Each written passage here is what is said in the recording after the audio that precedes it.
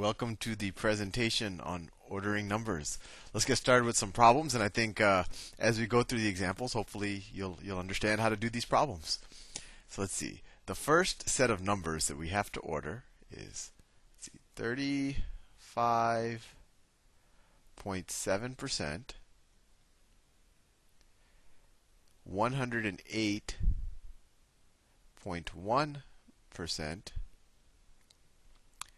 0.5, 13 over 93, and 1 and 7/68. So let's do this problem.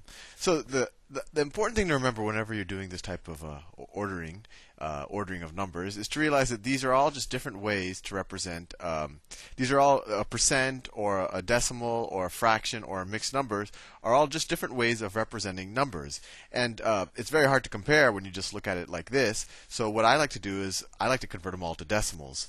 But there could be someone who likes to convert them all to percentages or convert them all to fractions and then compare. But I always find decimals to be the easiest way to compare. So let's start with this 35.7%. Let's turn this into a decimal. Well, the easiest thing to remember is if you have a percent, you just get rid of the percent sign and put it over 100. So 35.7% is the same thing as 35.7 over 100. Like 5%, that's the same thing as 5 over 100. Or 50% is just the same thing as 50 over 100. So 35.7 over 100, well, that just equals 0.357. If this got you a little confused, another way to think about percentage points is if I write 35.7%, all you have to do is get rid of the percent sign and move the decimal to the left 2 spaces, and it becomes 0.357. Let me give you a couple of more examples down here. Let's say I had 5%. That is the same thing as 5 over 100. Or if you do the decimal technique, 5%, you could just move the decimal, you get rid of the percent, and you move the decimal over 1 and 2, and you put a 0 here, and it's 0.05. And that's the same thing as 0.05. And you also know that 0.05 and 5 over 100 are the same thing. So let's get back to the problem. I hope that distraction didn't distract you too much. Let me scratch out all this. So 35.7% is equal to 0.357. Similarly, 108.1%, let's do the technique where we just get rid of the percent and move the decimal space over 1, 2 spaces to the left. So then that equals 1.081. So we already know that this is smaller than this. Well, the next one is easy. It's already in decimal form. 0.5 is just going to be equal to 0.5. Now, 13 over 93. To convert a fraction into a decimal, we just take the denominator and divide it into the numerator. So let's do that. 93 goes into 13. Goes into 13. Well, we know it goes into 13 0 times, right? So let's add a decimal point here. So how many times does 93 go into 130? Well, it goes into it 1 time. 1 times 93 is 93. It becomes a 10. That becomes a 2. And later we're going to borrow, so we get 37.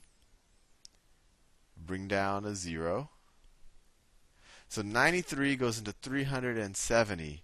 I think let's see, 4 times 93 would be 360. It'd be 372. So it actually goes into it only 3 times.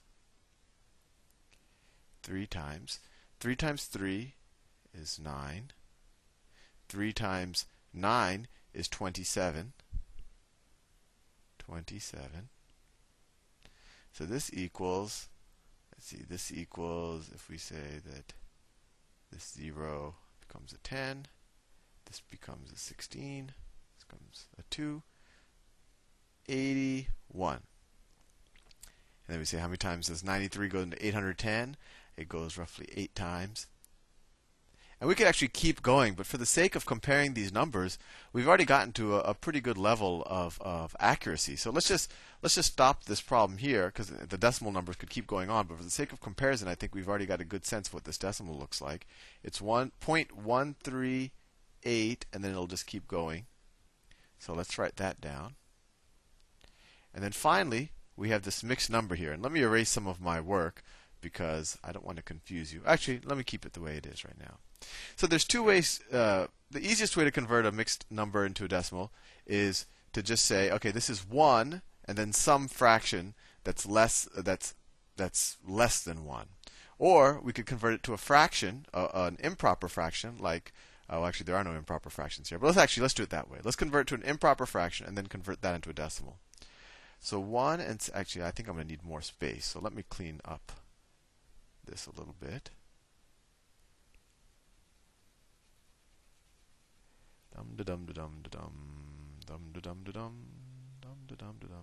There. I have a little more space to work with now. So 1 and 7/68. So to go from a mixed number to an improper fraction, what you do is you take the 68 times 1 and add it to the numerator here. And why does this make sense? Because this is the same thing as 1 plus 7 over 68, right? 1 and 7/68 is the same thing as 1 plus 7 over 68.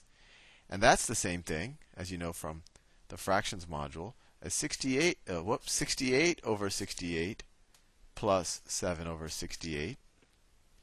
And that's the same thing as 68 plus 7 is 75 over 68.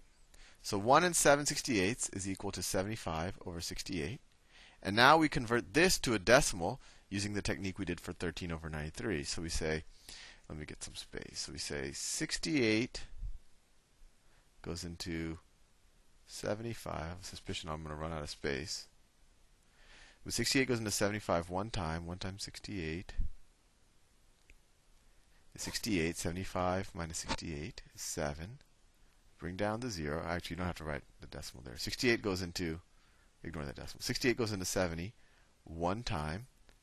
1 times 68 is 68. 70 minus 68 is 2. Bring down another 0. 68 goes into 20 0 times. And the problem's going to keep going on.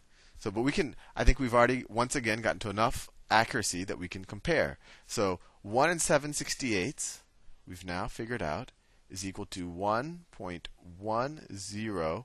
And if we kept dividing, we'll keep getting more decimals of accuracy, but I think we're now ready to compare. So all of these numbers, I just rewrote them as decimals. So 35.7% is 0.357. 108.1%, and ignore this for now because we just use that to do the work. It's 108.1% is equal to 1.081. 0.5 is 0.5. 13 over 93 is 0.138. And 1 and 7/68 is 1.10, and it'll keep going on. So what's the smallest? So the smallest is the smallest is right here. So this is, I'm going to rank them from smallest to largest. So the smallest is 0.138. Then the next largest is going to be 0.357, right? Then the next largest is going to be 0.5. Then you're going to have 1.08. And then you're going to have 1 and 7/68.